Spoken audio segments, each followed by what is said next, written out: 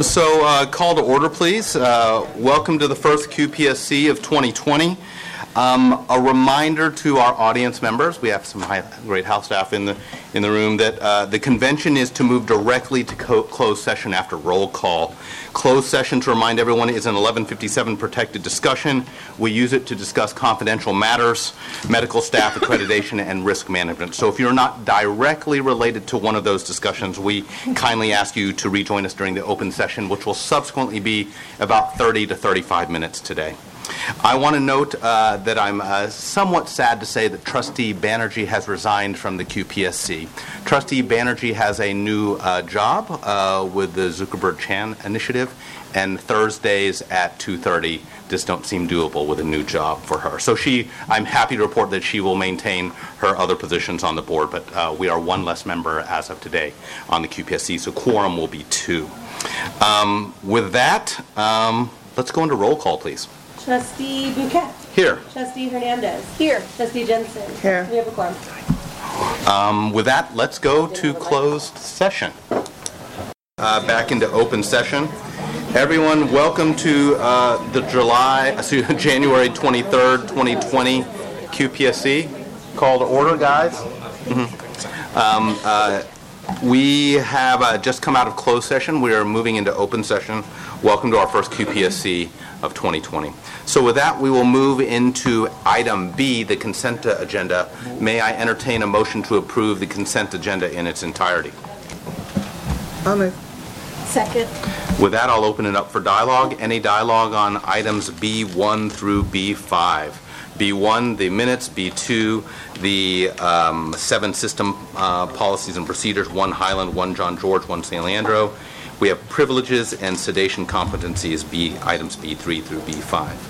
Any questions or comments from the QPSC? None? Wow. With that, I'll call a vote. All in favor of approving the consent agenda? Aye. Aye. Opposed? None. Abstentions? None. With that, we will close item B. Oh, wow, you get 10 minutes right there. Item C is, as we all recall, this is the QPSC chair section, and this is where we have discussion about articles. So there are 2 articles which were included in the packet. I've actually asked some guests to come join us. The first packet the first article is entitled "What are OKRs and How Your Team Should Adopt Them." This was just a slight 2-page read. This really relates to the concept of objectives and key results, OKRs. This term was sort of derived out of Intel CEO Andy Grove. And I think it's a nice pathway for helping us to understand, first setting our objectives, then identifying our key results. The good news here is that we largely do this in this organization. This is when the dialogue that we have on our True North metrics. And as a side, as we move into Q3 of this fiscal, we need to already start planning for True North metrics as we approach Q4. I am largely proud of our organization for actually subscribing to the concepts here in OKRs. By the way, there's a great book for those who are interested in the management processes called Measure What Matters. I'm currently in that read right now, but it relates directly to that. I use that kind of as our lever to introduce our second article, which is entitled Measuring Health Equity for Ambulatory Care Sensitive Conditions in a Large Integrated Healthcare System, the Development of an Index. This article actually was referred to me by Trustee Hernandez, so thank you, Trustee Hernandez. How this relates to OKRs is, in my view, is as follows. We, as an organization, hold as an objective that we want to reduce disparities in care, and I think that's one of the things which makes this place special for us and we all subscribe to. What we don't have, at least on the system dashboard level, which Trustee Hernandez, I think, was one of the inspirations for this, is we don't actually have those key results at the highest level of the organization. That is the True North metrics. So how do we leverage this, our management of that equity piece of what we do? And to be redundant and to be a blowhard again, we talk about those elements of quality: STEEP, safety, timeliness, efficiency, effectiveness, equity, and patient-centeredness. So with that, that's a nice little entree into discussing this article. I've invited Tangerine Brigham to come have a talk with us. Minnie Swift also to come have a talk with us. If you guys don't mind coming, having a seat at the table. And of course, Paula Barry, our CAO. And wondering where an article like this, an index like this, sits in the seat of our organization. Hi, Minnie. Dr. Swift sent me an email previously, and I replied late. I apologize. And she said, "Hey, Taft, what are your desired outcomes of this dialogue?" And I gave her a three-pronged response. Number one is to fuel the ongoing health equity dialogue in our organization. I think it's one of the essential dialogues that we continue to have, and I don't think we can have too much of that. Number two, to provide clarity on what our objectives are regarding health equity. What are our true defined objectives? And being specific in that language. And number three, to determine what the key results are that need to be tracked. And then entertain the dialogue about should these be placed on the system dashboard. So you guys are the experts in our system on this kind of stuff. So I'm giving you a mic for a couple minutes. Mm-hmm. Sure. I'll start and I'll turn it over. Tangerine, would you mind for the audience introducing yourself? Tangerine Brigham. I'm the CAO of Population Health. This discussion is timely. Just yesterday, there was an email that went out across the staff really introducing the establishment of our Health Equity, Diversity, and Inclusion Committee. Minnie is on that committee representing Population Health, as are a number of other leaders. And through that process, we're going to be looking at a number of things, not just health equity in terms of patient outcomes, but there are 5 key areas. There's workforce diversity, which I know has been quite an interest of this committee, in particular Trustee Hernandez. Equity of care, workforce development, integrated community partnership, and inclusive leadership development. Out of that work, I think will come some of the things that you've just talked about. What are our specific, tangible goals for each of those areas, and what are the activities that we will be undertaking and monitoring on a routine basis moving forward, and if we need to make adjustments in those targeted deliverables, how do we work through the process of doing that and bringing our entire organization along. I think it's important that we realize that this is not designed to be a top-down process. We specifically ensured that we had representation not only from our leadership, CEO Finley, and also Trustee Hernandez, but also staff at the line level. It was really important for us to have that. And I think we'll be able to identify, be it either an index like this, which, from the article is not being used, is not being proposed as a replacement for other tools, but another vantage point of looking at data. So let me stop there and turn it over to Minnie, who I think will probably have some comments. Dr. Swift, will you introduce yourself? Yes, hi, I'm Minnie Swift. I'm Vice President for Population Health. I don't have much more to add to what Tangerine has said. I think we are extraordinarily fortunate that we have a leadership and a board that has prioritized equity and has a focus on equity and has had for some time. We are now in a position to have, the committee is launched, and that is one of the outcomes, to create a dashboard and to look at these 5 strategies to improve health care equity. With that, I just wanted to stop because I feel that Tangerine's summary was pretty comprehensive, to see if there were specific questions that you had about that approach or how it relates to this article, or? Yeah, again, just trying to clarify the vision and the actual steps of the pathway. Knowing where we're trying to get is nice, but what are the 65 steps we need to get to that? Yeah. Sure. So we're not going to be able to tell you the 65 steps here. I think that's part of the committee process. Sure. Right? That's the idea is that the committee will have a work plan after it's identified its larger vision and goals, and then we'll be able to drill down on each of those activities, working alongside not only individuals in the committee, but at the local level at various facilities and sort of senior leaderships throughout the organization. But we certainly can, at any point during this process, if the QPSC committee is interested in updates from the HEDI committee, that's what you're calling ourselves, HEDI or HEDI, I forget. HEDI. Yeah. What do you say? Yeah. Eddie's good. HEDI's Yeah. good. Committee to bring that information forward, to just give you a sense of where we are in that process. And you can give us your perspective on whether or not you believe any modifications should be made, or you'd like to provide your own general input. Excellent. I have some questions. My mic's not working. Oh, here it is. You might have to answer it. can double. Okay, yeah. It's about the HEDI committee, and I wonder if you, could you just, what I'd like to get some more information about the integrated community partnerships and inclusive leadership development. What are those, how did those particular objectives get into the committee plan, and how will those relate to the diversity in our organization? Can I try a little bit? One, thank you, as always, for the thoughtful and timely topics for the committee, for the organization. This isn't working. Oh, wait.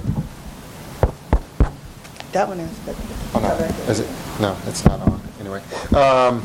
Yeah, so just to remind or provide a little context on the approach. We started with kind of an assessment based off of a tool that was provided or provided by the Institute for Diversity from the American Hospital Association on assessing kind of best practices for organizations that are committed to advancing health equity and diversity and inclusion, doing a kind of an inventory of what we do relative to those best practices and don't, and some of them were kind of yes and no, or continuums of where we are relative to best practices as a basis for creating a current state. We then assembled with Trustee Hernandez's leadership and guidance here an initiative that is this HEDI committee to basically take that seed work as a current state, do some validation of that current state because it was informed by a summer intern effort, and then do gap analysis. And so the 65 steps is kind of this, where the gap analysis will occur, and that gap analysis is a combination of both qualitative indicators of more information that would inform where the organization is now, as well as quantitative, as well as qualitative feedback from a series of conversations that would happen with various subsets of the organization. Again, looking at dimensions of health equity as well as diversity and inclusion. And then from there, the goal was to kind of take that gap analysis from the ideal practice, current state, use the gaps to create a future state and a plan that would then inform this series of actions or opportunities we have to improve our performance along these various dimensions, and then to incorporate that back into the standard sort of operations of the organization. On a tracking basis, though, getting to True North metrics, at least the current thinking, and it will be informed by the ultimate work of the committee, was that the robust nature of this type of work and our really leaning into it more might not lend itself well to the current tool that we have for systemic True North measures across quality, access, sustainability, and other pieces in a kind of succinct manner. It may require its own dashboard, but that dashboard, just like the True North metrics, would come up to the most senior level of the organization, i.e. the board. And that there would be, perhaps, given the nature of the work, a different cadence in which that work would be reviewed, informed, supported. I think the current thinking was like twice a year where we do a deep dive into this work through the board's perspective. Obviously, we've been working on it across the year for the organization. So, but that was the thinking up to now. And then, if I may, to Trustee Jensen's question, one of the areas, so there are 5 different, I think, dimensions that we're working on and creating subcommittees to do work. When we comprise the kind of the seed group, which we're now further expanding to make sure we have frontline representation, we took the opportunity then and successfully to get community representation on the board. So we got thought leadership in the form of a gentleman who works for, gosh, what is their name? Trying to think of the organization that, the organization that, what's his name, works for, the local group. Oh, yes. Anyway, we have the head. Yeah, I know, right? Jeez, it's been a long day. We have the head of the Department of Public Health for the county, and we have a gentleman who works for, I'm really embarrassed that this is happening to me right now. Thank you, the Public Health Institute, who provides a national thought leadership on this work, who's also participating in our work in this space. Kevin Burnett. Thank you. Good Lord, that was really bad. Yes, Kevin Burnett. Yes, exactly. And you've seen him in Governance Institute work that but he was glad and happy to support our efforts and participate actively. So we had kind of a lens into best practices as well as community perspectives informing the work that internal folks are doing around this. So that's the community partnership that he'll help to inform the community partnership value of this. Kimmy will do a little bit more of that, but that's also a combination of things as well as, I'll turn it over to Trustee Hernandez. If I may. Of course. So I think we all need to just understand that most hospital systems do not have a chief equity officer. And if they did, that person would be able to look across the entire structure of a system and ask really important questions about our workforce, our community engagement, our quality practices, our metrics, to ask the really fundamental question of this article, which is, does every person who comes to our facility get the same quality of care? And the national data says that is not happening nationally. So I'm really privileged to work with Dr. Lockhart at Sutter Health where this emerged. I'd like to invite him at some point to a retreat because he had the courage to ask a really difficult question, and that is, do people of color, do women, do veterans experience the emergency department or other services at their sites in the same way as others? And the answer was no. And they've published that. And they've documented it in a way that is meant to inform others about the hard work that it requires to make sure quality of care does not become contingent on color of skin. I want to be very bold about this and just say that takes a lot of courage to talk about. And so they've taken some cases there.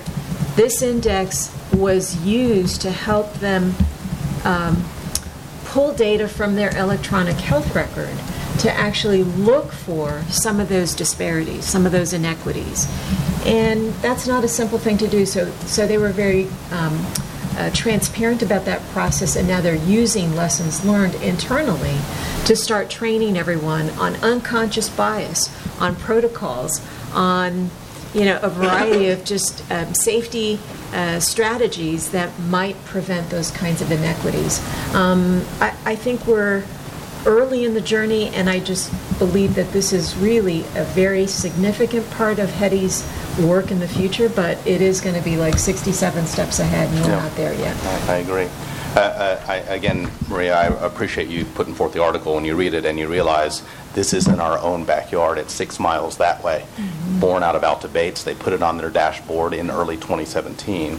And it uses the same data sets which are sort of now available to us, which include prevalence data. Now, with Epic, if you look at their diagram of where they draw data, we have all those elements available to us. And then last but not least, it shows kind of maybe their collaborative nature. They give their email and say, for more information or to request an Excel version of this code, please email us. So I think for our HEDI committee, we have some opportunity to not have to build it from scratch. And although I know there's a ton of great knowledge in that, but sounds like they've been doing this at least for a couple of years. And they even built a health equity strategy leadership team. So maybe some corroboration there would be a great opportunity. And happy to see if I can pull. And Maria knows these people. Yeah. Yeah, I think as I read this article, it was really exciting to see that they were stratifying, looking at healthcare disparities and quality outcomes in particular in a different way. I think the other good news in the article was that they compared it to traditional methods that other healthcare organizations are using and said when there is a majority population or a population that we know to be having disparate outcomes, it's just as good as traditional methods. And I think we have the ability, once we stabilize EPIC, to build on those traditional activities, taking our quality metrics, stratifying them by traditional measures of vulnerability, looking within populations that are having good outcomes and seeing which additional populations we can support while we work towards exploring whether such an index would indeed be useful or possible, given the resources that may require. Yes. Maybe one other thing that's worth at least acknowledging, although it's on a much perhaps granular and smaller scale, is within our current dashboard, within the quality realm for the waiver in particular, there is at least one, perhaps one or two metrics that are that have an equity component to them, for which we are both tracking, doing interventional work, and reporting performance on. So it's not called out specifically, but there is at least some foundation for that type of work that's already happening. What the hope is from this work is that we will, to Dr. Swift's point, be able to scale that even more as we focus on how we do this more robustly. Exactly. Any further comment from the crowd? Trustees? Dr. Barber. I just say two things. Thank you for allowing this dialogue. Obviously, I don't have a lot to add to the great comments already made. One thought is just, I think the score is so powerful, but it really, it's very narrow in its focus, which is good. Yeah. Once you hit our door, are we treating people equally? But we know, inequity sort of compounds inequity, and all of those patients, by the time they hit the door, already have inequities built. And so, some of the people who are doing the most innovative clinical intervention work recognize it's not just about treating people equally, but how do you go above and beyond that to compensate for all of the inequity that's built up to that point in that patient's life. We are obviously not there yet, but I am eager to think through that, because it's not just equality, but compensating for all the deficits. And then the only other thing I challenge, for the HEDI committee is there's no one person or one committee that frankly can achieve this work across our organization. And the clinical quality metrics are an easy starting point, because especially through PRIME and QAP, we can stratify all of our data by race, ethnicity, and language now, as well as sexual orientation. But really, this is a cultural issue. And so talking to a close colleague who is leading a lot of this work for Zuckerberg San Francisco General, the way they're weaving it in is across numerous different domains, thinking about, security. Can we stratify our code grays by race and then see who is getting a code gray called on them? How can the security department then own introspection, racial bias training, et cetera, and doing that across every single employee across the organization, and even outside of the ones that are maybe just providing direct clinical care. So I think there's so much opportunity to really tackle it from numerous angles. Just to build on that, they produced the Safety Net Institute hosts these convenings to bring together the PRIME entities to share best practices. And they had such a powerful presentation on how they are approaching health equity. Basically, numerous departments required to stratify their data, not just in the clinical areas. And it was really exciting. It's recorded and I think can be shared, and I encourage everyone to check it out. We should go visit that. So a question to you two, when would you like to come back and give us a report on your product? 6 months? would you 6 months? say? I don't know the I Yeah, don't. at least right now, the committee's finalizing their membership based off of the additional outreach, and is expected to convene the sort of next steps of the deeper work beginning in February or in March, or February, March, and that's expected to take about 4 or 5 month process. So it'll probably be good. Q1 next year. Yeah, I'd say the beginning, Q1 of the fiscal year. Fiscal year. Yeah. Probably the end of the September fiscal- or so. September, yeah, October. Yeah, would be a good. September, October, does that sound okay? Or perhaps even a retreat topic as... That's- Thank you for your contributions to this dialogue. Thank you. With that, we will close out item C. We'll move into item D, the medical staff reports. Dr. Rachel Baden is our Vice Chief of Staff for the AHS course. She's sitting in for Dr. Ballard. Welcome, Dr. Baden. And we have Dr. Ingenu, who leads the San Leandro Hospital Leadership Committee, and Dr. Marzouk, of course, from Alameda Hospital. Dr. Baden, do you mind coming out of the gates first? Yeah. So I'll start with credentialing and privileging. So we had a detailed discussion of credentialing and privileging in our closed session of MEC, but also we had several reappointments. So 16 initial appointments, 12 temporary privileges, 15 reappointments, 1 leave of absence, 20 proctoring activities, 11 requests for additional privileges, 22 voluntary resignations, 2 initial appointments to VRAD, 2 VRAD reappointments, and 2 VRAD resignations. The major issue that was discussed by the MEC was that we were modifying some privileges in my department, the Department of Medicine. So we have new privileges for addiction medicine, which we've never had here before, but for our big providers and our substance use clinic over in OA1, we now have addiction privileges. So the emergency medicine docs who are providing care in the substance use clinic are now privileged in the Department of Medicine for addiction, and then our Department of Medicine providers now have additional providers in addiction medicine. So that's exciting. We have new privileges in nephrology. This was based on some recommendations from our last survey to update those privileges. So we had a plan of action, and that's complete. And now we do now have this is exciting, Taff can speak to this, multi-facility gastroenterology privileges. So this is 3, but this is just the beginning. We're going to be revising our privileges across all departments, but probably starting in my department, the Department of Medicine, so you'll see more of this to come. So anticipate many new privilege forms where we're streamlining them and making them much more specialty specific than they have ever been, which is going to be important for future surveys and just overall clinical care. Any questions about the privilege modifications? Trustees? No? Okay. There was a medical staff procedural sedation competency, which aligns with the new system-wide policy on procedural sedation. A learning module and test was developed for providers requesting or currently granted procedural sedation privileges, so that's also happening. We had no January physician contracts, and then we had some updates on the electronic health record. Really nothing else to report. Trustees, any questions for Dr. Baden on AHS core medical staff? None? Oh, that's kind of easy.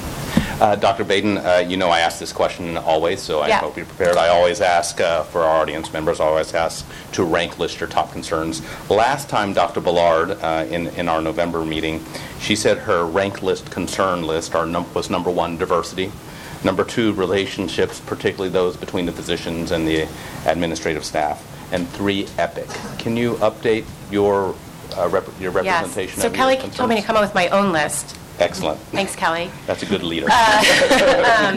So what I would say is that things have settled down tremendously in the core in regard to our Sapphire implementation. I think we have reached a sort of happy, steady state, recognizing that not everything is fixed, but there are many things in the works. And I would say generally providers overall are happy. We were just talking today about how incredible it was. We saw a patient on 90 consult that we could access the myriad of records at UCSF at a moment's notice, and it was so changed easy, and it fundamentally changed our care in this really complicated patient. And we could never do that before. We wouldn't even known that this person had records at UCSF. And so it's transformative in terms of our ability to provide good and efficient care. And so I think while I understand why Kelly named that, I feel like we're easing into a happy state. Okay. And I think people are excited about the Thrive initiative that's coming up next month, where we're going to have sort of a check-in to work on workflows and things like that. I think that will be important for a lot of the providers.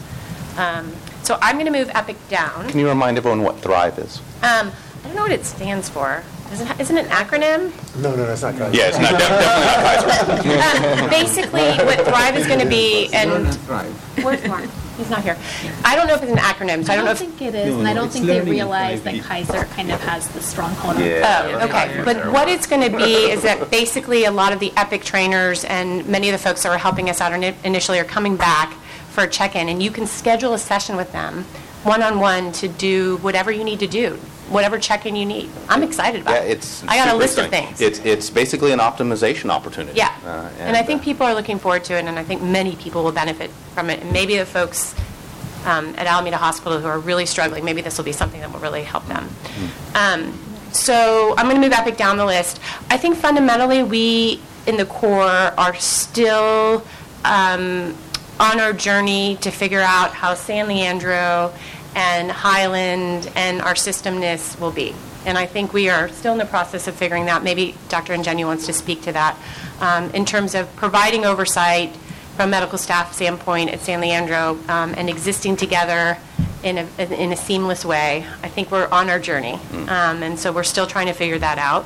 So I'm going to put that on the list because I think it's actually important. Is that your number one? It's not my number one. I Okay. think that's my number 3. Got it. Number 3. We'll call it integration. How's that sound? We'll call integration number 3. I think probably system integration. It's still System on. integration. Because it's providers, it's clinical operations, how do we transfer, all that kind of stuff. Yeah. Sorry I'm not to gonna- put words in your mouth. No, that's good. I'm going to leave diversity on the list because I think it's an important thing that we need to keep at the forefront. And so I'm going to leave that as number 2. I think it's on a lot of folks' minds. I'm going to put relationships as number 1. I think there's a lot of opportunity that we have as a system to improve our relationships with one another. And I think there's still opportunities with the medical staff to enhance our relationship with administration. And as we face some more integration with the development of NUCO in the coming months, I think there's some major opportunities there. And so I think that's on a lot of core providers' minds. In my department, in OB, in emergency medicine, for a lot of the HP physicians, I think a lot of folks are wondering what the next few months are going to bring. I'm going to put that as number 1 on my list because that's what I'm hearing from a lot of folks. So number 1, relationships. Number 2, diversity. Number 3, integration. Awesome. Thank you very much for that report. Trustees, any further questions for Dr. Baden? Thank you for the report, Dr. Baden. You're welcome. Let's go to Dr. Ingenu, who leads up the San Leandro Hospital leadership team. Welcome, Dr. Ingenu. Thank you. So we had our leadership committee meeting at the beginning of the month, as we typically do, and then I also attended the MEC, of course, at Highland. I think the issues that came up in the leadership committee that were important to discuss are a few. Subspecialty coverage has been a problem. I know typically it was a problem at Alameda, and it's become more of a problem at San Leandro with loss of some of the ENT docs on staff now. There's only one that's willing to, or available really, on staff to take ER call, and so he's not going to take it all the time. So that's being worked out, hopefully. So that's a concern, and that's sort of been a steady concern of loss of various specialties. There's only one GI doc who's very available when he's around, but he's not around all the time.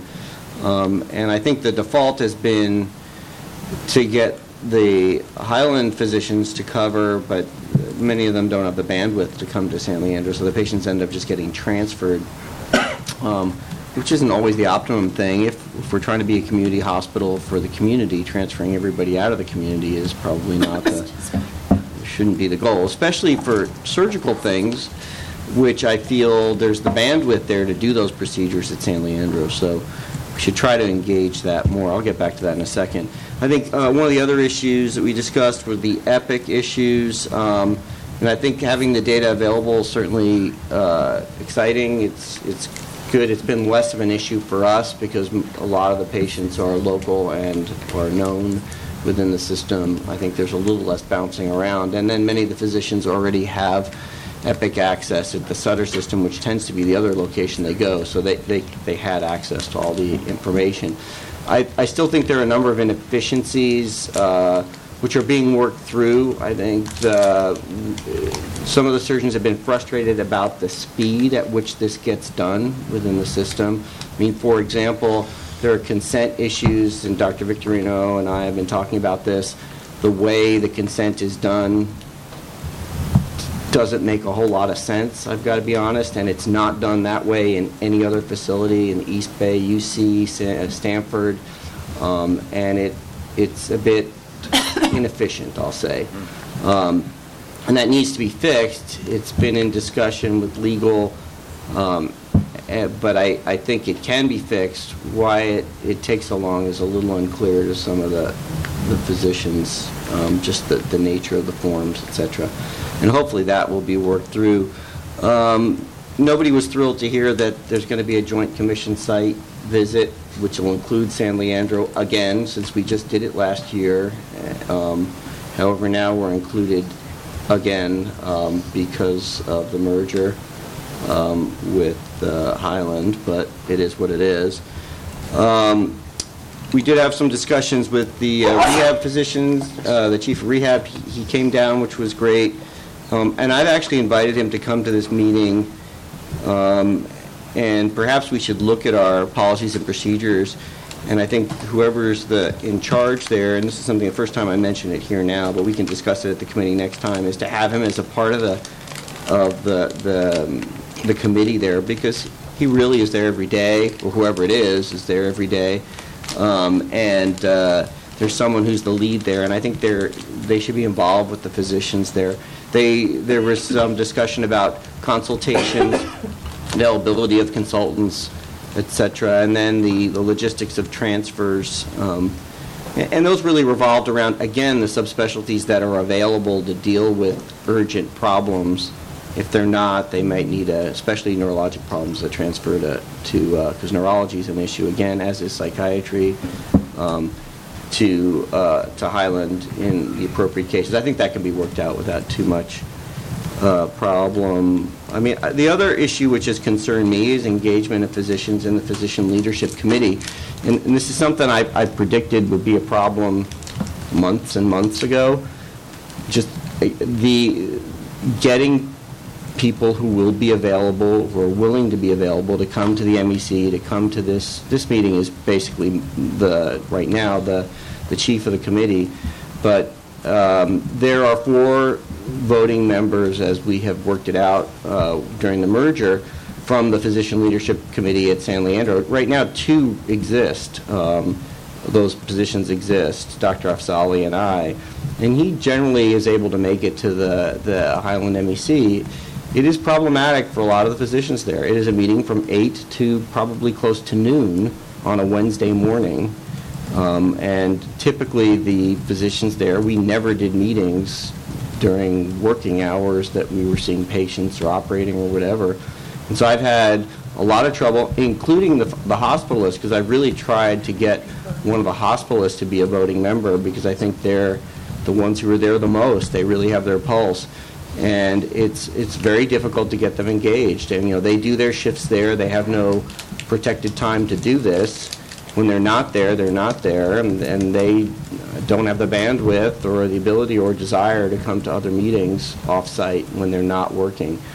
So I think that's going to be a continued problem. And talking to Tanvir, it's not something that can be avoided. I mean, that committee has to have people who are engaged at that site. You can't have Highland physicians who don't really practice there come down and run that committee. From a Joint Commission standpoint, at least, he's discussed that with me. And so I'm not quite sure the best way to do that. And it's going to be a challenge, I can tell you. Do you obviously you've put your brain on this for a while. Do you have any suggestions? If you could make it whatever you wanted, what would you do? To get people engaged? Yeah, to have San Leandro's clinical staff have representation. Well, I think there are 2 things. One, from a surgeon standpoint, if you want the other specialties to really be operating there, because most of the work tends to be through the emergency department, there's less elective work. I think you have to engage those people. How do you engage them?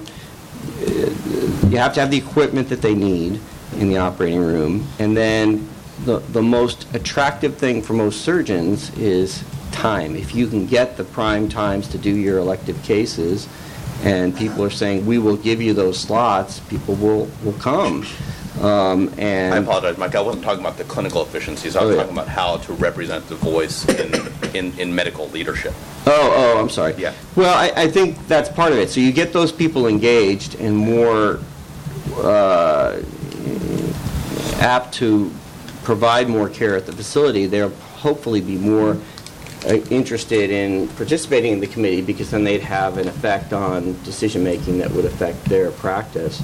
So I think that's one thing. As far as engaging the physicians in the committee, and the evening meeting that we have and other things, that's not really onerous. It's the meetings coming to MEC for those other 4 people up here, I think, are the problem. The San Leandro medical staff, or it's not the administration previously, and even in the previous iterations with Sutter, they provided a stipend, an hourly stipend for these people to go to these meetings. That's one potential way to get some of them more engaged. They're not talking about huge amounts of money, but I think that might help. I don't know it will, though. It's the time. It's when it's done that's going to be a problem. And it really, especially for the physicians, surgeons, and they're losing a whole day, a morning of work. And I've tried to engage, for example, Dr. Chang, who's the busiest orthopedist over there, and that's his operating time. You can't really change a whole day for that. And that potentially could impact the OR at San Leandro, too. I guess he could change it around, but he's very busy by himself. So that kind of thing is a problem. So I'm actively recruiting, but thus far I've not been particularly successful. So. Mr. Finn. Sorry, just a follow-up question. Thank you. So, and it sort of, in some ways, connects to a comment Dr. Gagan was making earlier in terms of the integration. Are you able to discern what? I know it's all one medical staff now. What's the sense of the sort of percentage or composition of the providers across the different disciplines who are operating in both facilities? People who are...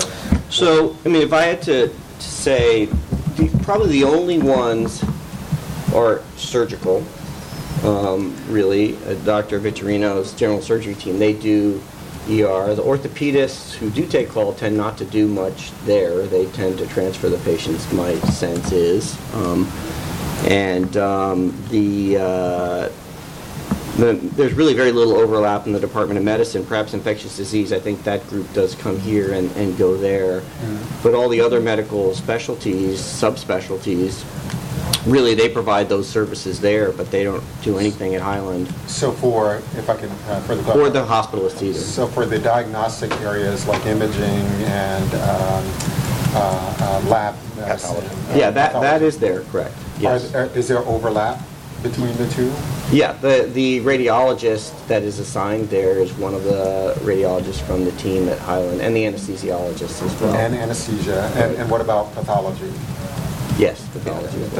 And so for radiology, anesthesia, pathology, and emergency medicine, right, there is integration between those entities that... In emergency medicine, I say it's limited. There's a few that do some cross, but most of the people that do their shifts at San Leandro do their shifts at San Leandro. But yes, there is. So. Okay. So I only asked as a basis of understanding how much of a strain on your ability then to have a committee that's comprised of people who are effectively San Leandro-centric versus people who may cross both entities, and their ability to provide insight to, from a clinician perspective, needs, concerns, opportunities for the San Leandro campus that's informed by their practice there through the auspices of this committee, filtering into the MEC, versus then the departmental infrastructure, which is a lot more integrated now as well. So I think one of the things to think about is how much of the foundation for having such a committee and how that's comprised should be influenced by that sort of dynamic, that there may be more opportunity to make sure that those entities that are crossing both entities, or those providers and those disciplines that are crossing both entities, don't feel that it will be duplicative to participate here when they're also being represented in the core or the Highland campus through the same department. So probably talking to those departmental leaders to see how best to inform San Leandro specific opportunities might be a good. Right. I mean, I think, my perspective is who's taking care of the patients on the floor on a daily basis, right? Those are the internists. I mean, realistically, the hospitalists and the internists. I realize the pathologists, the anesthesiologists, the radiologists, they're there, but the people that are really dealing with the patients every day as inpatients are mostly the internists and the surgeons, obviously, of course. And the most of the overlap in that, which is really the daily care of the patients, involves medicine, and that's, I think, one of the problems, trying to get the medical subspecialties engaged, because the cardiologists who are there are probably not going to come to the Department of Medicine meeting at Highland. The nephrologists, it just realistically, I don't think they're attending. You would know, I don't go to the Department of Medicine. They haven't been attending the meeting there, but I'm holding a monthly meeting at San Leandro for the medicine folks. Right, which is helpful, of course. And there's a surgery department meeting now, too, which I think is helpful, which hopefully we can get more of the surgeons to go to. But, for example, having Dr. Victorino comes to the physician leadership because he's the chief of surgery, and the chiefs of all the divisions should be coming to this. Pathology, Dr. Ng always phones in. Anesthesia hasn't been, and medicine intermittently, but I missed one. I'm sorry. Yeah, you are. So, I was really sick that day. Having really want to have the people that are practicing there be on that committee, obviously. Not somebody who comes down and does one case a month or something, I mean, that's not as helpful, I think. And so that's what I've been trying to do, is engage the people that are there every day, and especially the medical doctors. I think those are the ones that are really taking care of the patients every day, and the hospitalists as well. And I appreciate that. And perhaps just to short circuit my comments on it, it seems to me that there is a evolution occurring here, yes, that the structure might not be informed by, and I think we need to kind of try to work through that to figure out how either that structure evolves that's consistent with the evolution and is informed by these leadership structures that are being complemented in ways that didn't exist when this concept was maybe formulated, so that we don't frustrate people by trying to get a square peg into a round hole. I also think that this is still an evolution.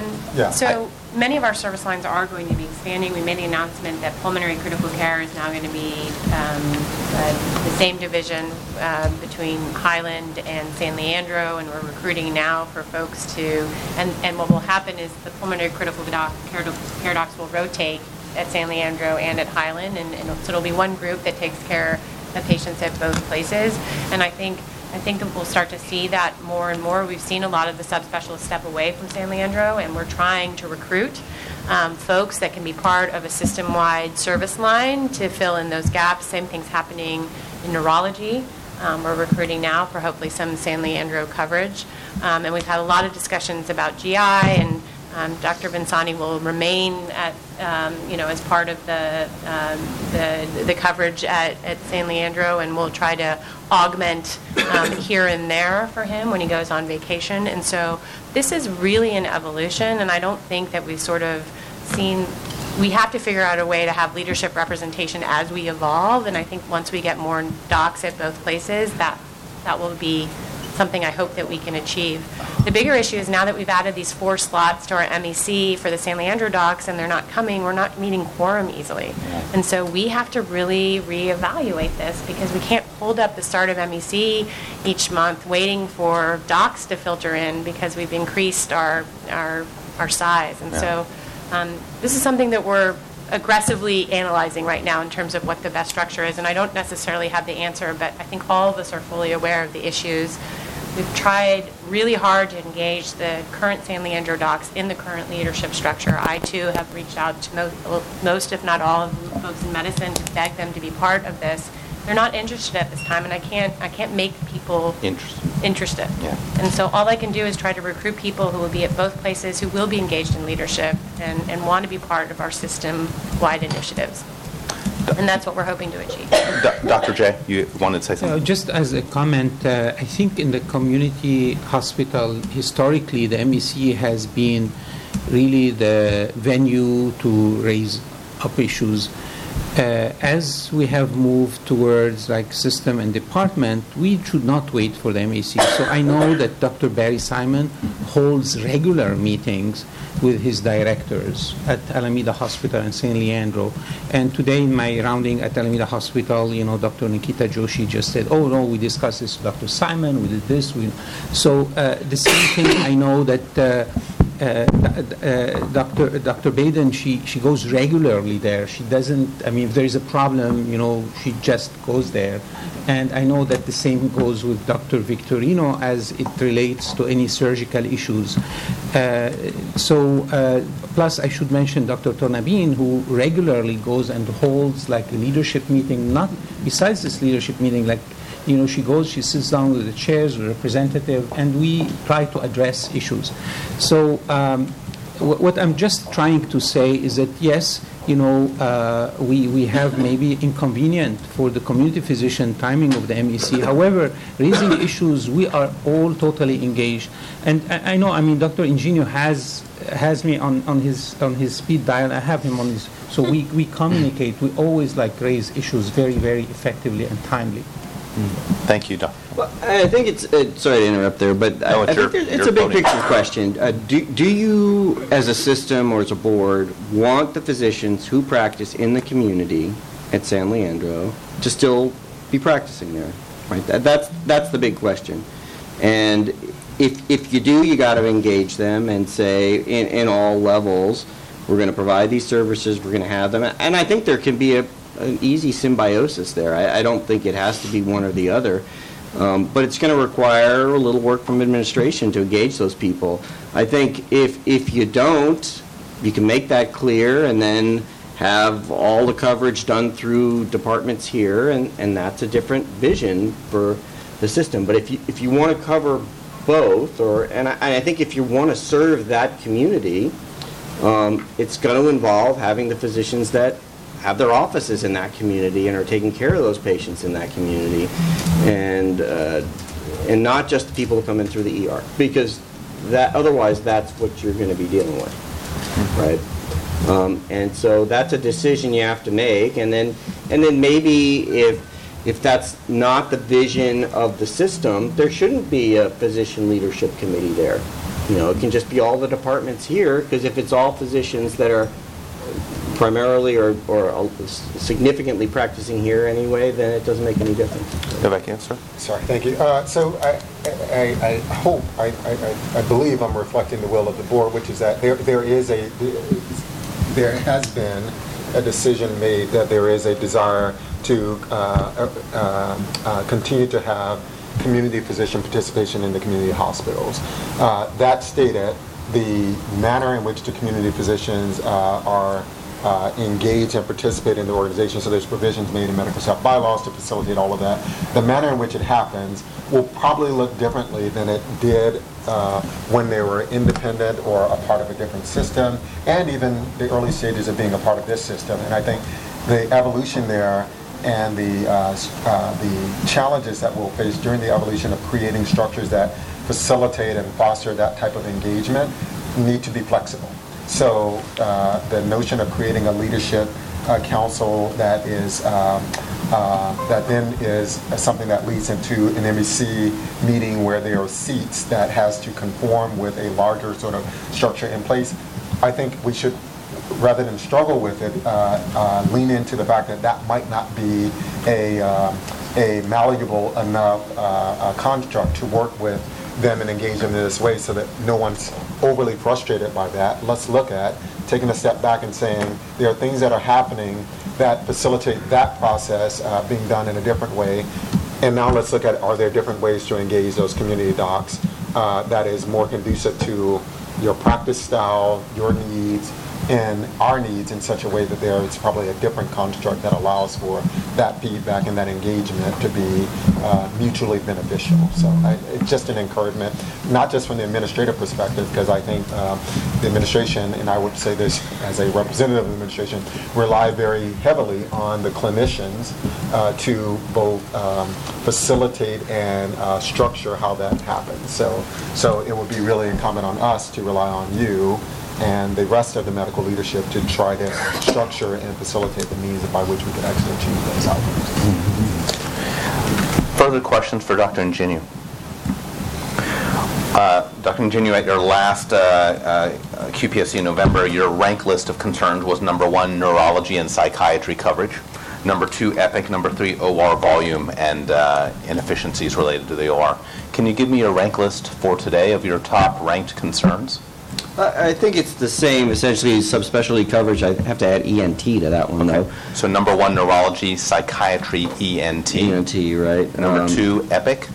Yes, still there needs to be streamlining and efficiencies garnered in that, and it's very slow to have anything. At this stage, it's gotten really slow to start changing things, because I think they're more big picture things sometimes that are harder to change, to improve. I'm not saying change, but improve. Of course.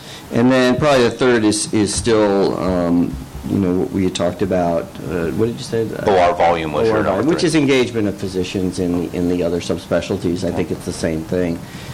Because, there's capacity there, and the OR teams are willing to be there. So I think if we can, it's a good opportunity to use that space. I know the OR can be impacted up here at times, so why not? Thank you for your report, Dr. Ingenu. You're welcome.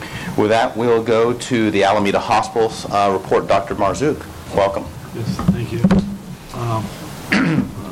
And close there are the credentials and privileging, which we discussed in closed session. Just to note that there were initial appointments, as well as for primarily the anesthesiologist, as the anesthesiology group is no longer, has been incorporated with the Alameda Health System. Anesthesiologists are now under contract to provide anesthesia services.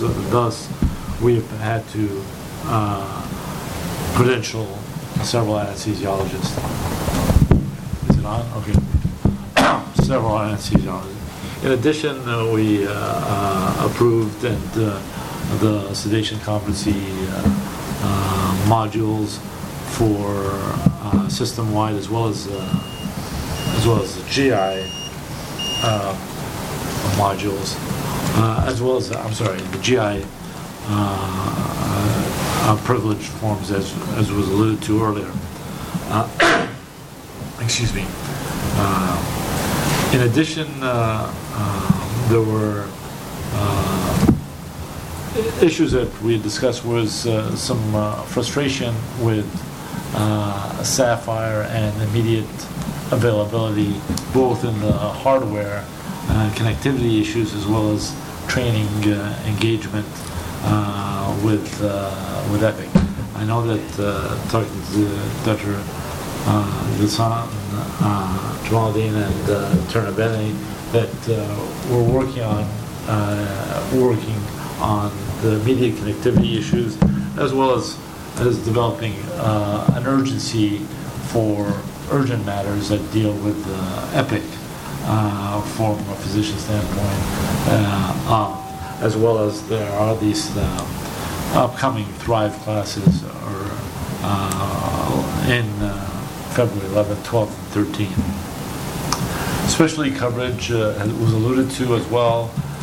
GI, as we've heard before, and coverage is, I think, is it March or February? Probably April. I'm sorry. Yeah. April, that we're possibly credentialing a GI, which will be based at Alameda, as to my understanding, and which will expand the or have a much-needed GI coverage. I understand also that neurology is potentially going to need some more specialty coverage. So that's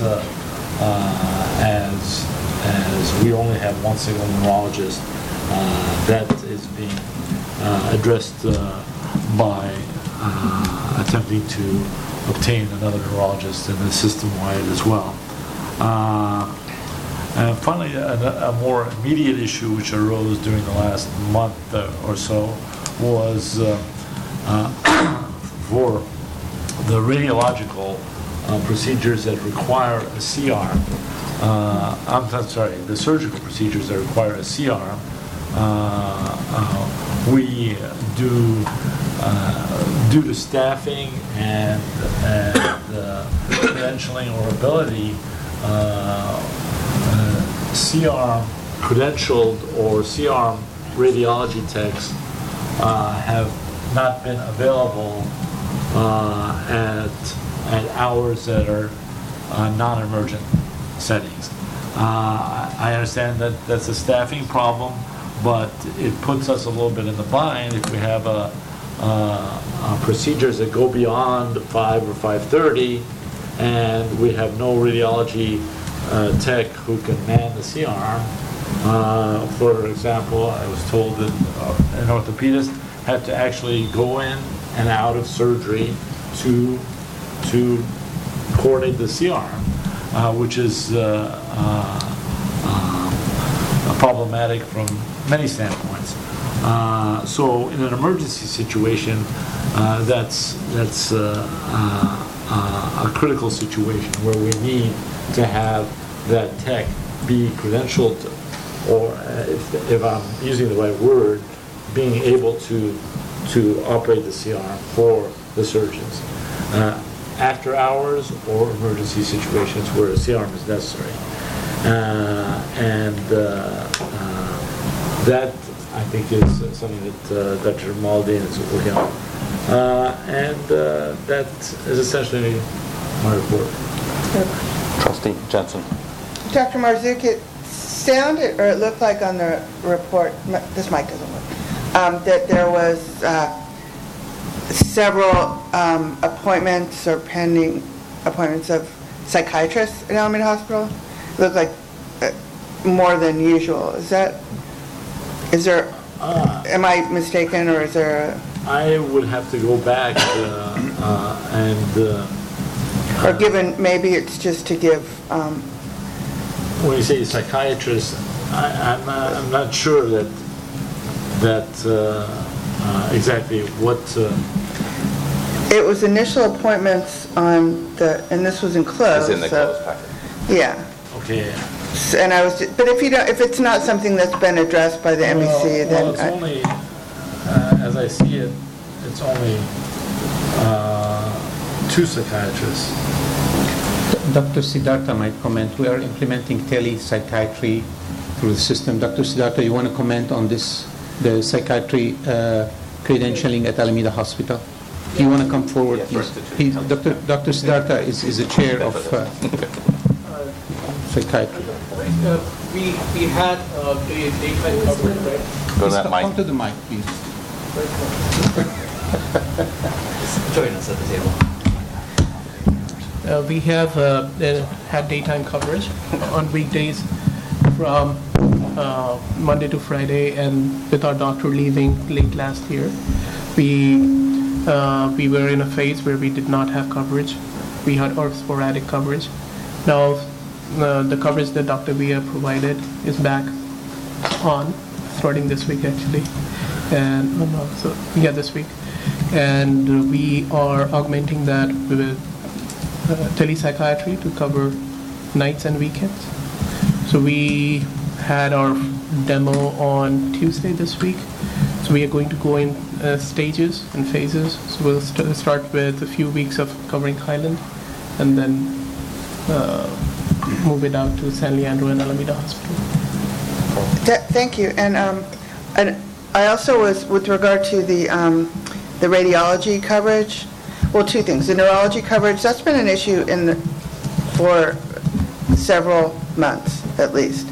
And of course, we are a stroke center in Alameda, and I wonder if there's any impact of not having full coverage of neurology. Dr. J. So we are working with Dr. Baden's team to ensure that we have full coverage. We have a contract with the current provider, and we have a plan to have full coverage in the future.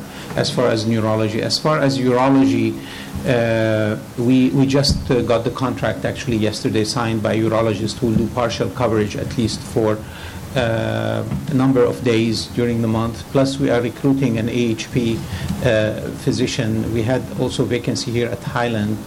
Our problem with recruiting urology, I say that again, is that the young graduate urologists, they need to have access to robotic surgery, and we are looking into this in our strategic direction in the future, because we haven't been able to recruit a urologist almost 18 months, 2 years.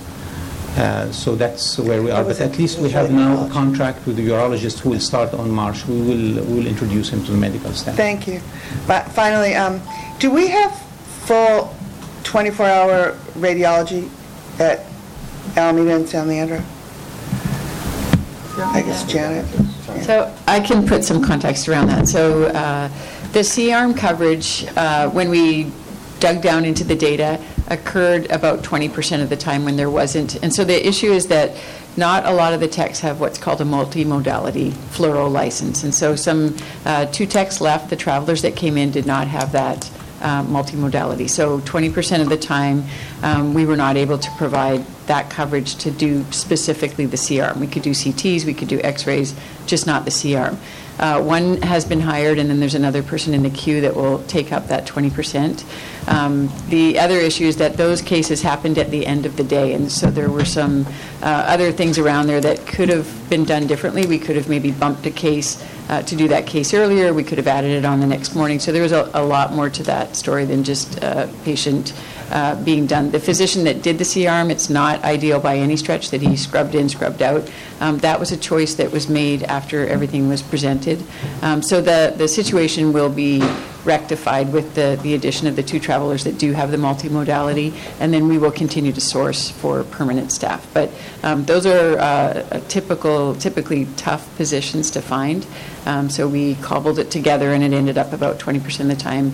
Doesn't mean that 20% had surgeries booked, but 20% of 7 days a week, there was no coverage for that time. So it doesn't mean that every time we had a surgery, 20% of those surgeries didn't have C-arm coverage. So does that answer the question? Yeah.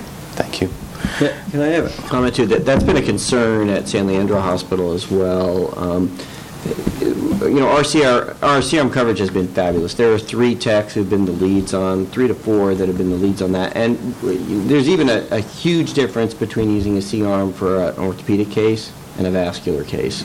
Because when you're using it for a vascular case, it's like a cath lab tech. I mean, they need to how to run the computers and do the digital subtraction and do a lot of other stuff. And so I've been talking to Heather Duke about this, but she's trying to cross-train everybody to do that, and I think it's great. I'm more than willing to help do that. I don't know that it's going to be realistic to have those people, intermittently show up and be part of the team and work efficiently the way it is now. So we have to be a little careful about that. That's why I've been talking to her about that over at San Leandro, and I think there are some areas that we can be there. All right, thank you for informing that dialogue. Dr. Marzouk, at your last presentation, your ranked list concerns were number 1, specialty coverage, number 2, the transfer center, and number 3, Epic. Can you give us today's ranked list of your ranked ordered concerns? Probably, I would say Epic and... Epic is number 1? The frustrations of immediate Epic would be either 1 or 2. The C-arm was number 1. Okay, so number 1 is C-arm, number 2 is Epic. And especially coverage is still up there. Okay. Transfer center is no longer on your list? Well, not on my top 3 right now. Okay. I'm sorry, your top three are number 1, C-arm management, number 2, Epic, and number 3? Number 3 was specialty. Specialty. particularly Neurology. Specialty with neurology coverage. Thank you for your report. Thank you.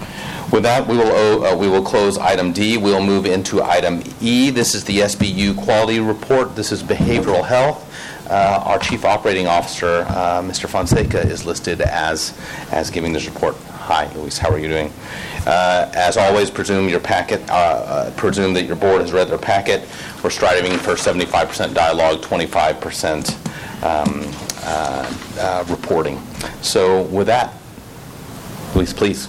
Excellent, thank you. So I appreciate the dialogue that's been occurring, and so today I have Dr. Siddhartha, which, thanks to Trustee Jensen's question, he kind of stole some of our thunder as far as what we're doing as it relates to telepsychiatry and some of that great work. But I will certainly look to my partner. I will say that over the last several months, I've been spending a lot of time out at John George, working very closely with Dr. Siddhartha and an amazing team of providers out there.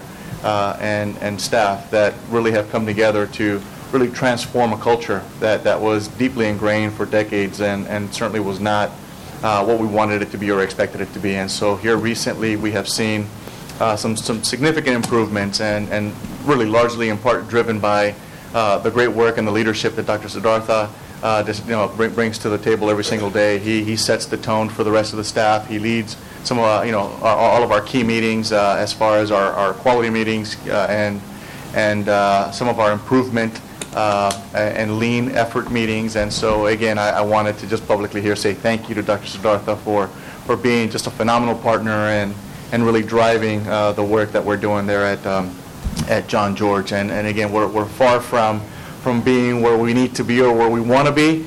But I can tell you with a high degree of confidence and with total confidence that we are much better than we were 3 months ago. And so with that, I'll look to Dr. Siddhartha to kind of guide us through some of the work that's been happening as it relates to our True North metric, and then we'll also provide some additional details on some of the work we're doing there at the facility.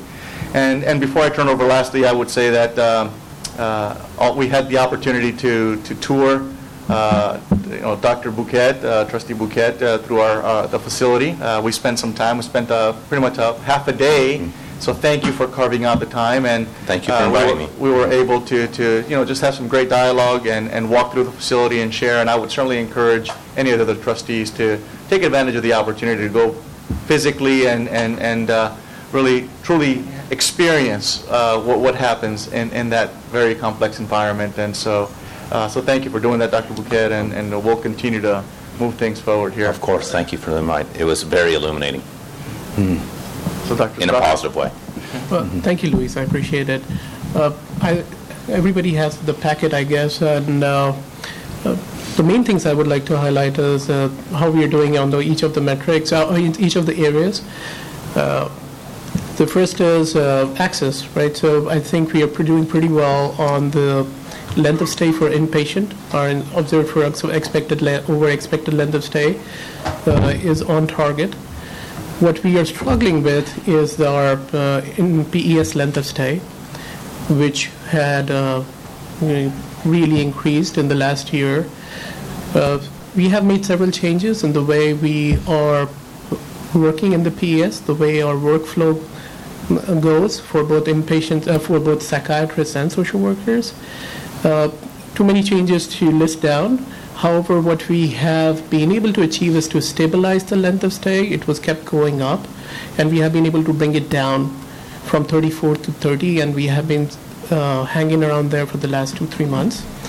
So we have another set of changes that are planned, which require for further conversation and a very specific planning. With Luis's leadership, I think we have now we have a Kaizen going on to kind of look at our workflows and see how we can optimize it. We are looking at changing the way the psychiatry scheduling works. Also further changes to the workflow, which we believe that if we are able to put in place over the next 2-3 months, our length of stay would come down significantly. And when that happens, we will not have census holds as often as we were having. For census holds also, we have made some progress compared to the summer. We are probably at around 50% of where we were at, but it's still 50% is still high. Sorry? Is that 50% of the time there's a census hold? Yes, 50% of the yes. So we were about 10 days in June. We are at 6. So, but the number of times we went on census holds was 11 in June, and in December we went 4 times. So, about 50%, I would say. Yeah. So the way I'm looking at it, or we are looking at it, as we can decrease the length of stay, this thing should improve. The impact that it has on our EDs and all the other referring EDs is pretty significant. So that's, in a way, kind of moving forward, Dr. Bouquet, that's my priority number 1, so kind of to work further on that.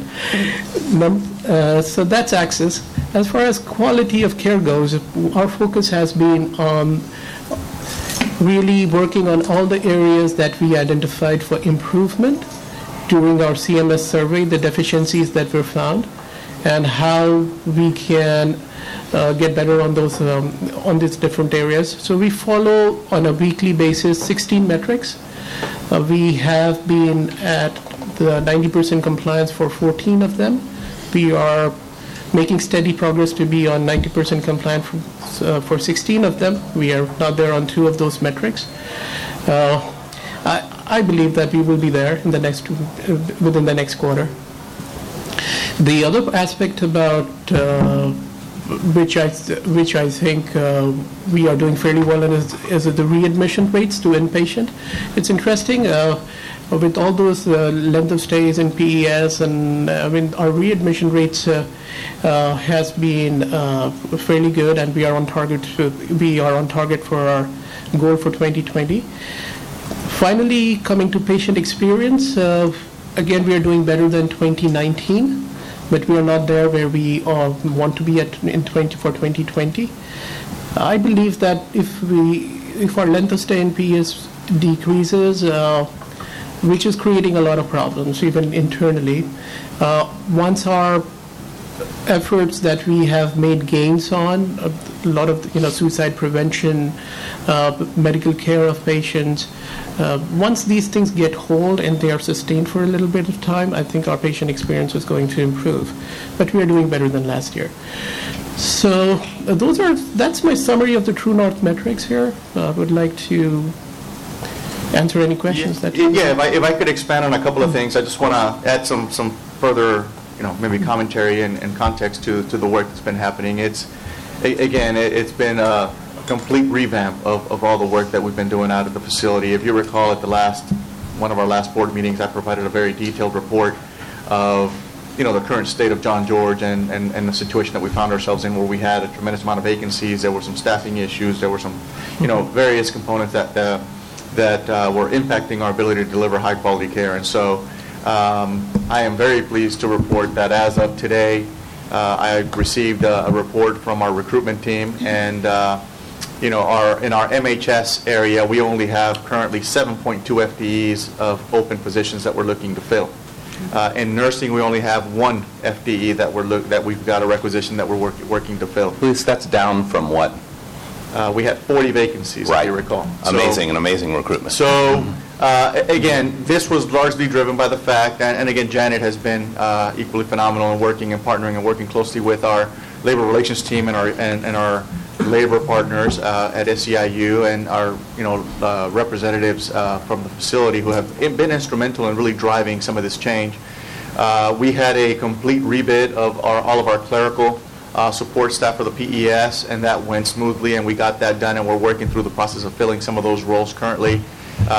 We have our MHSs, which was our mental health specialists, which was where we had the largest number of vacancies. As part of this rebid schedule, not only did we make adjustments to our staffing model to account for our reality of one-to-ones that we experienced based on some of our historical data, and so our core staffing is based on what the needs are to provide, care to the operation of the units, which our core staffing is 3.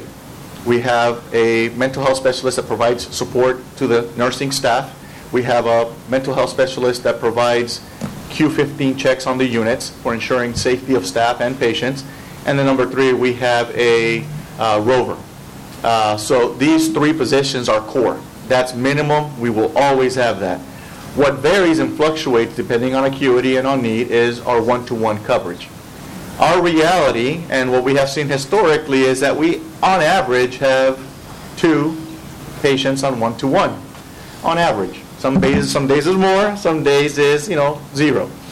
So on average. So now what we've done is we've revamped, and our rebid schedule was built on having a staffed or scheduled MHS of 5. So now we're accounting for the 3 that we have, the core, and the reality that we typically experience on our one-to-ones. When that number changes, we also have the flexibility to float from unit to unit to ensure that if we have 1 on unit C, but we have 3 on unit B, then we can float people around. And so again, this is a big deal as you're looking at dealing with, negotiating and ensuring that we're all working within the new schedules. And so that's been done, it's been implemented, and we're seeing great success. We are currently evaluating our nursing schedules.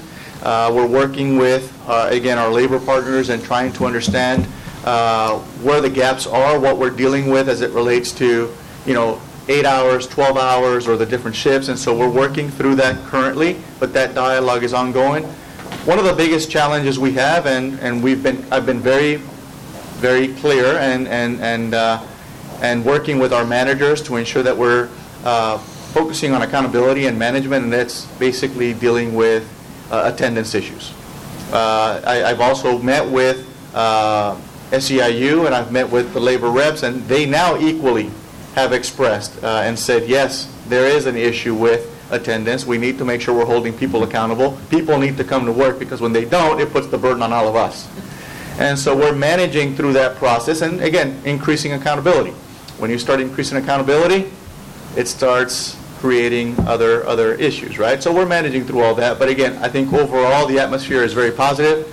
People have seen a measurable change, and directly from the voice and the mouths of our labor reps and our shop stewards, the environment is totally different than it was 4 months ago. And so that's, again, equally, I think, a testament to some of the great work that we've done and we continue to do. And so now we gotta continue to build on this momentum and drive the work.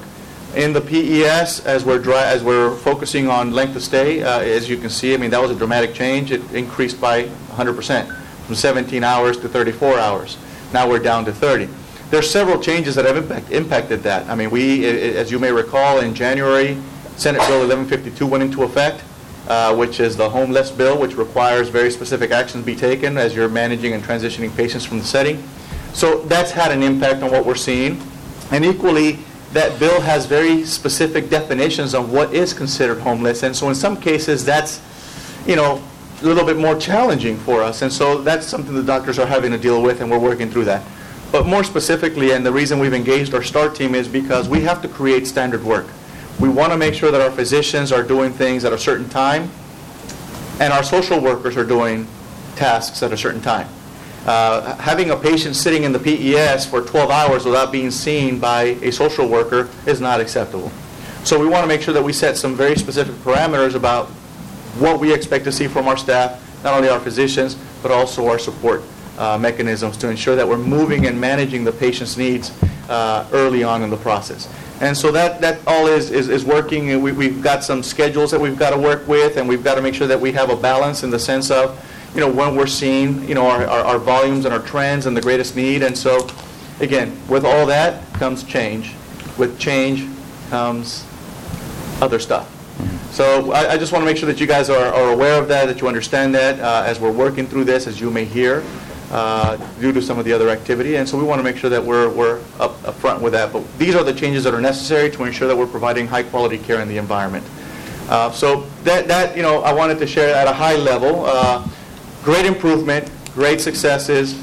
Quality has demonstrated in our dashboards that we're tracking in our Quality Assurance and Process Improvement Committee that Dr. Siddhartha chairs, of the 16 metrics that we have, I want to say I think it was about 13 of them have been meeting have been meeting 100% compliance or greater than 90% compliance for the last 4 months. And so we're continuing to see that, and we're going to continue to track that and monitor that very closely.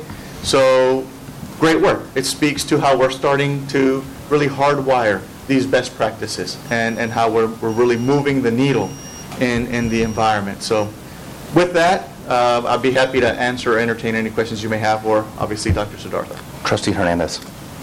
So yesterday in the HR committee, we got a chance to see a preliminary summary of the RESPECT survey that was conducted for employee engagement.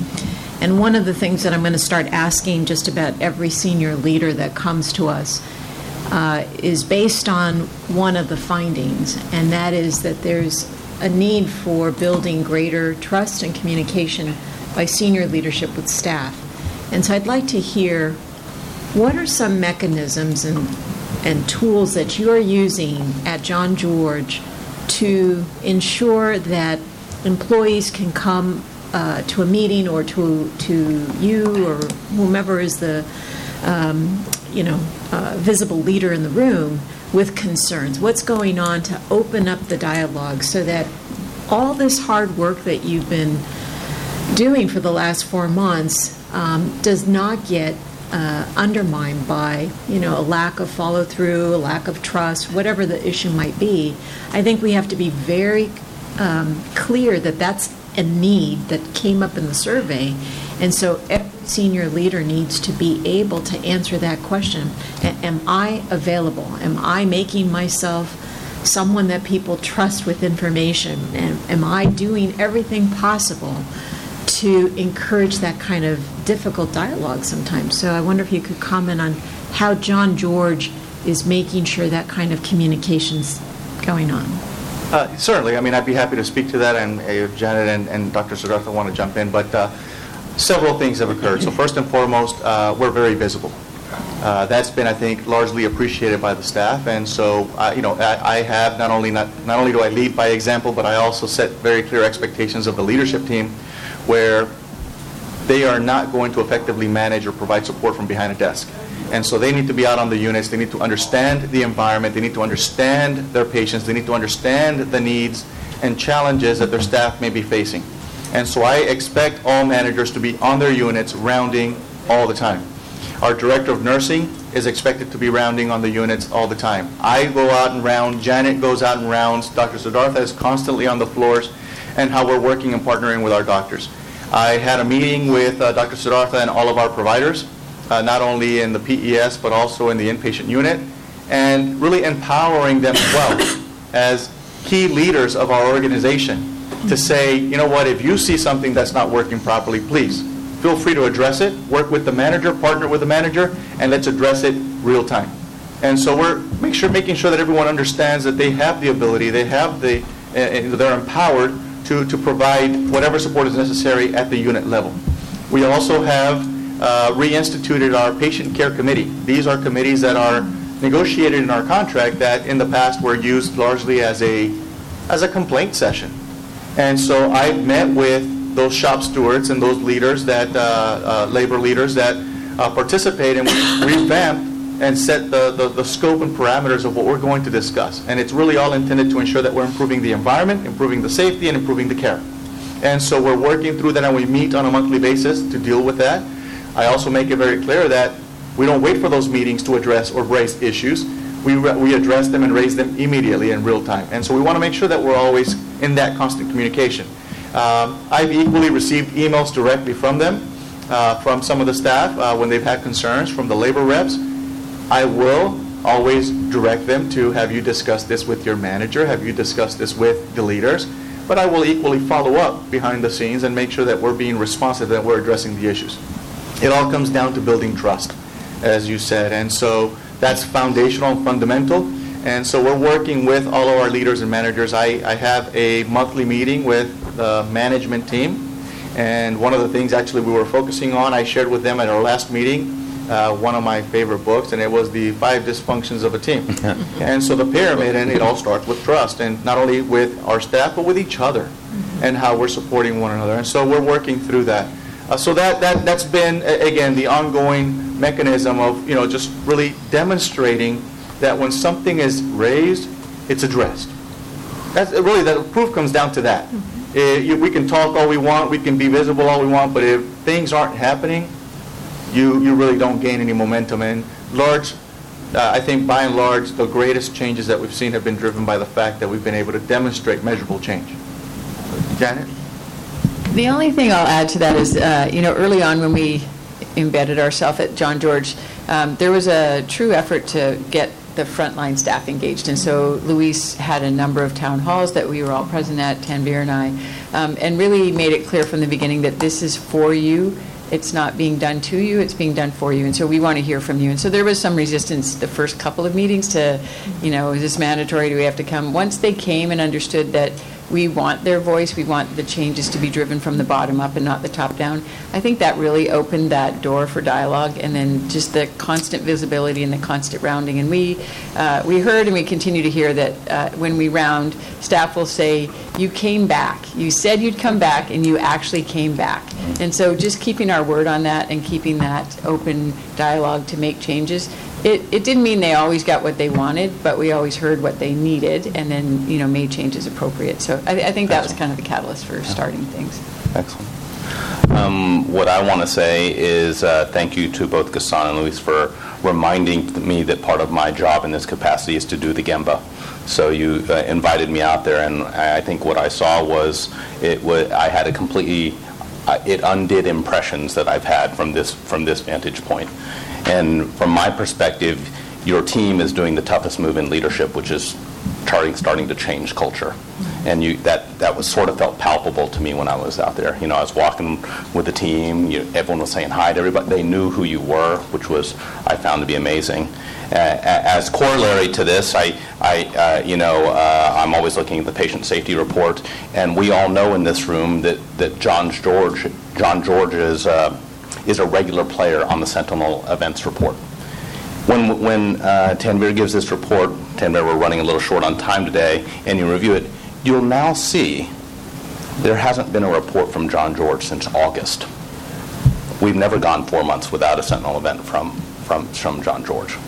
So I just want everyone to be thoughtful of that. I find it kind of amazing. So I'm going to ask the team the same question I asked when I was in the room with you before. One can argue that John George has had significant fires, and you guys, in my opinion, have been a remarkable fire team. But from an organizational perspective, the organization has invested a COO, a CNE, and an associate chief medical officer to help put out this fire. Those are remarkable resources, and while you have turned the culture, is this sustainable for us as an organization? How long do we maintain a fire team there? And Luis, you made some comments to me before about structure, your vision for structure. Can you give a few, and we're running short on time, a few brief Reader's Digest comments to the other trustees on what you said to me that day? Certainly. So we're revisiting the structure. We want to make sure that we continue to sustain the great movement. One of the things that has become very clear to me and all of us is that John George is really not a psychiatric facility. It's an acute care facility with behavioral needs. Yes. And so we want to make sure that we continue to treat it as such. And so we're placing great focus and emphasis on that. As such, we're working through the process of making some adjustments here, but at the end of the day, my plan is to bring in a vice president of patient care services to John George, which will be similar and consistent with the structure that we have at all of our acute care facilities, who will be the site administrator, the site leader, who will be a nurse, who will be a clinician that understands behavioral health settings, that will then provide that day-to-day support and guidance, reporting directly to our CNE and CAO of acute care hospitals in Janet. So that will maintain the integrity and the community and the continuity between all of our acute care settings and how they're managing and supporting this very vulnerable population from our EDs to the appropriate inpatient acute care setting.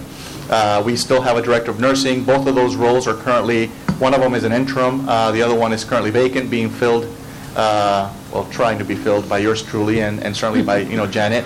But we're filling that role at the moment to provide that day-to-day support and oversight. But that will be the end state, to bring in a Vice President of Patient Care Services, giving us four VPs of Patient Care Services across all 4 of our acute care sites to ensure that we're maintaining and managing, nursing practice, quality and outcomes and experience. And so that's the plan. We're working towards that. I'm certainly not going to be hasty or rush into it. I want to make sure we get the right people, because that's going to be the key. Bringing in the right individuals to continue to build on the momentum that we have, and bring in someone that will continue to partner with Dr. Siddhartha. And I have no doubt that with his leadership and his support and his knowledge of the environment, we're going to continue to make measurable progress. If you could spitball a target on that, are we talking, is that a 1-year target to bring this kind of person in? Is this a 6 month? I would want to say that I would set an aggressive target of, my goal would be within the next 6 months to have. Because I think our CEO wants his COO back. But he still has his COO. It just means that we do a lot more. Okay. To close out, Lisa and Tanuj, as you do this, I ask the same questions always. Can you give me your rank order list of your top concerns for John George? So number 1 you said was access. Yes, access, PS, length of stay. Number 2 is length of stay? No. It's the length of stay which is impacting the access. Got it, length of stay. So the other second thing for me is integration of psychiatry into non-John George sites, as you've probably heard from a couple of our leaders today. I think I would say that we have plans in place. Over the next 6 months, it'll be fairly robust, I think. Okay. And it includes outpatient services across EHS. So that's it, number 2. And number 3 is a consolidation of all the gains that we have made over the last few months.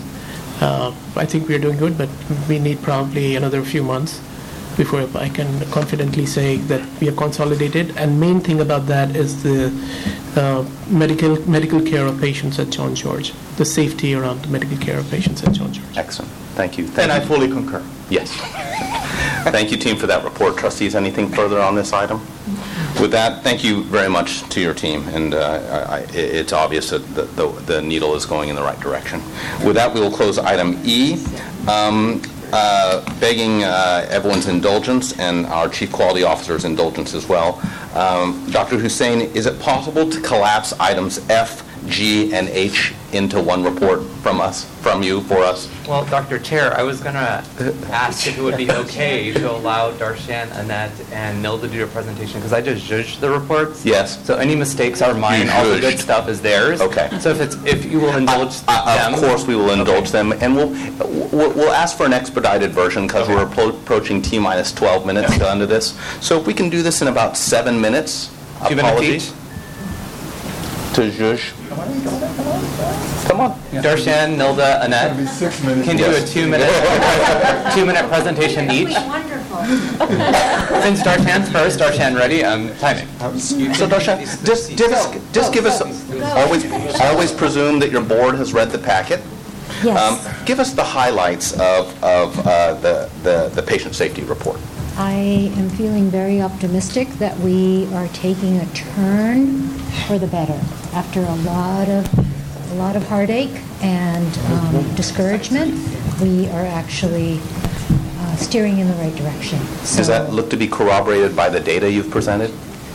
Yes. It does, which is kind of cool. Mm-hmm. And like you just previously mentioned, we haven't had a Sentinel event from John George in many months, knock on wood, and that has really allowed us to also look at other areas that need our support and guidance to keep, compliance.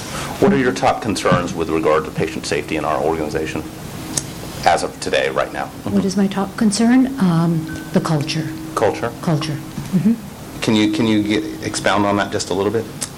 As we've identified, even at John George, there was a large disparity of perhaps what leadership may have felt that the staff needed and what the staff's needs were that weren't being met. So there was a lot of frustration. I'm not going to use big words. our safety scores also showed that data, and when we did a lot of debriefings, we were hearing it firsthand from our frontline staff. We're really committed this year, from a patient safety team's focus, to really look at our culture and see where the gaps are so we can help correct that so that our outcomes are better. If we improve the culture, the outcomes will be we'll see huge improvements in the outcomes. So I guess what I just heard from you, our focus in the short term is to actually identify those elements where culture can be improved. Yes. And then with that, we would arm ourselves to leverage change. Yes. Yes. Communication being one of the biggest barriers in the culture, whether it's physician culture, staff culture, nursing culture. We saw that in the results, and we're really going to invest a lot of energy in the culture of safety survey and really continue to drill down and help identify those barriers. Excellent. Yeah. Trustees, any questions on item F, the patient safety report? Thank you very much for that report. I apologize for the expediting my time management issues. With that, we close item F, and we'll go to item G, regulatory affairs. Hi, Nilda. How are you doing? Nilda Perez is our Director of Regulatory Affairs. Can you give us the highlights of your report, which was nicely included in the packet? Thank you. I actually would just like to say that it was very reaffirming that Regulatory Affairs is a fairly new team within the Quality Department, but that I could see the improvement between last year and this year. The number of reported events that resulted in deficiency went down substantially, and even though we had a smaller sample size, which, as you know, any negative outcome would skew us in the negative direction even more so, we went from a rate of 20% deficiencies from site visits down to 12%, which is an accomplishment, I think, across through EPIC implementation, merging of medical staff, standardization across all the different departments and facilities, which is an accomplishment. So that's one thing that I want to highlight for everyone. And it really does represent a lot of work from a lot of people way before I got here. So again, kudos to the leadership team and to all of the frontline staff that have been making that possible. There's a nice downward trend graph. Yes, exactly. It's a beautiful little graph, nerds. I will keep looking for those opportunities, every opportunity that I have to present to you. And the other thing is that really the buzz is in the air about survey readiness and the opportunity to demonstrate that we do what we say we do and that we are continually striving to provide an even higher quality of care for our patients every day, every patient, every encounter. And the boot camps have rolled out. We've had tremendous support and turnout. I cannot say how pleased my team and I have been, and with all of the great support from Tanvir and the executive leadership and all the people around this table. So that is actually the thing that I'm looking forward to. We will have some opportunity for probably simultaneous surveys. We just found out that the lab survey may occur also between July and October, and so right in our middle of our window. So, got it. So we'll be working, and that will be very robust. I don't want to take up anybody more time unless there's a question for me. Trustees, any questions of Nilda regarding the regulatory affairs report? How much time do you get in advance for the stroke and the lab surveys? So stroke, we typically get a week notice, and then for the lab, we might get approximately 30 days. Thanks. Up to 30 days. It could be as short as 2 weeks, but 2 weeks or 30 days. And for the other one, it's completely unannounced. Nilda, here's a question, and maybe if we need to boot this one, but I've always had this. Is there a way to benchmark ourselves versus other organizations with regard to the number of surveys or complaints or what have you? Where do we sit relative to other safety nets? Or maybe that data doesn't exist. I have no idea. I think there might be some opportunity to see, just because the state report deficiency data is available. Yeah.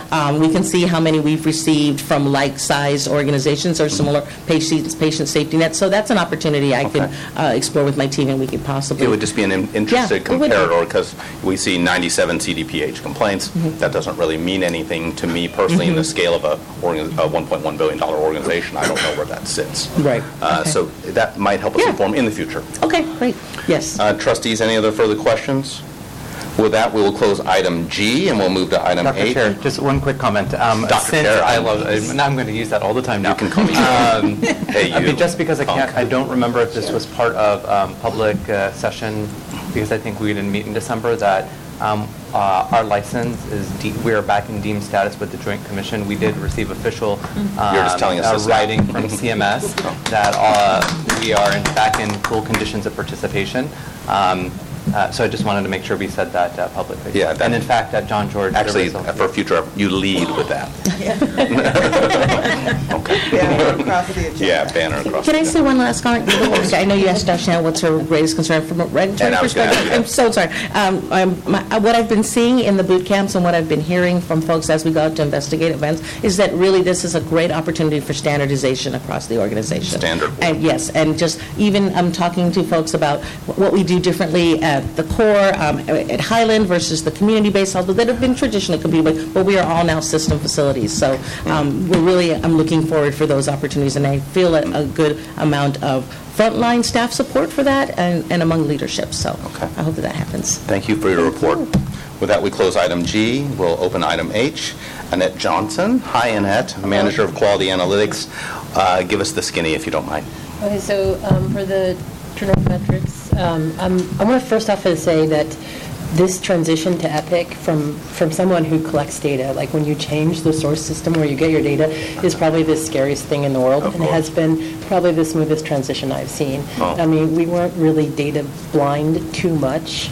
And then we've gotten tremendous support from just about everyone in the organization, and the IT and BI team has been hugely supportive in making sure that we get data back up and running. So I really appreciate that, and I'm very happy to report that we have only 2 metrics that are pending right now. We have 4 metrics that are pending right now. But in both of those cases, I know that there's work underway. So for the ambulatory appointment, check-in to discharge times, I know that the metric is built, and the operations team is working on validating the data to make sure that it is in fact capturing what they asked for. And there is a huge, large effort underway to build all the prime and quit metrics, all 47 of them. And I think it's amazing how far we've gotten. We need to remember that previous to this, it took us a year to build the prime and quit measures, and so we're trying to do that in 3 months. So I appreciate the support, and I'm excited with the progress that we're making there. And then I guess a really big highlight to point out is that our HCAHPS patient experience numbers are continuing to climb. So the efforts that we're making with GIFT and No Pass Zone seem to be working and continuing to grow and improve our patient experience. Excellent. Trustees, any questions of Annette? Annette, your top concerns with regard to the dashboard, and as for those who are following along in the packet on page 205, indeed 2 of the items are not available. When are you projecting those to become available? So for the ambulatory measures, my understanding is that those should be available next month. Okay, and would those be retroactive to the go live, or would they only be forward-looking? I believe they'll be retroactive, but let me confirm. Okay. Yes. And then Prime and Quip, I think we're projecting March or April at the latest. Okay. And that's mostly because there's just a huge number of metrics. But we have about 14 of them built, and we're working with our stakeholders to make sure that they are getting data in the interim so that they can continue to drive performance on those metrics. Excellent. Your top concern? My top concern is always just making sure that, particularly when we get new data sources, that we are validating the data. Validating the data to true that's true. But and I do feel like I have tremendous support in regards to that. I don't see it as a problem, but I'm always worried about it. Yeah. You're so good with data. So I got 30 seconds. 30 seconds. Deemed status, decrease e-events, decrease sentinel events, decrease complaints, decrease grievances, reduction in HAIs, increase in patient experience, decrease in patient safety indicators on our way to continuous readiness and improved culture. Yes, this is a hooray for the directions. That is. With that, we will close out whatever item that was. That was item G. Item H. We'll move into item I, the tracking calendar. Super quick, since I'm at I'm going to be at plus 1 minute. The calendar is included, which I've made some updates to. The board has decided to have 4 retreats this year, so we're going to shorten QPSCs on some of those days. Just take a look at the QPSC calendar report. So on those retreats, I've taken out a few things to buy ourselves some time. QPSCs will be markedly shortened during those retreats, just largely doing our official business so we can do retreat business. A couple of ad hoc reports. I'm sitting next to our CEO. We've been having a big dialogue on a topic we've been wanting to talk about for a year, entitled the Patient Affairs Landscape. Right now I know PACE and our CEO and our CMO are trying to figure out who will own and make this presentation. It's okay. How about I choose April of this year? Do you think that's enough time to figure out something? Okay. I appreciate it. I was going to say March, so that's the way. I like to give people opportunity for success. Thank you. In March, we'll bring out a report from Janet and Felicia, if okay. We previously had discussions about AHS as an LGBTQ-friendly medical center, and there's some work going underneath that. Do you think you'll be prepared by March to do that? Yeah. Excellent. And then Dr. Hearn isn't here, but Dr. Hearn is a champion for the Wellness Committee. I'd like to hear back from them in March as well. Would you mind advising him on that, Dr. Baden? Okay. But Wellness falls under medical staff. Would you mind be talking? We will figure that out. Wonderful. So with that... I had an item from the last minute. Yes. That was going to be reported back in April, I believe. Okay. About 5150. That's my miss. I didn't remember that. So you want to report on 5150? Well, it was in the minutes. How about given time? It was part of our follow-ups that was in the minutes from the last meeting. That was my drop. I will wrap back around and we'll make sure that is done. So with that, we'll close item I.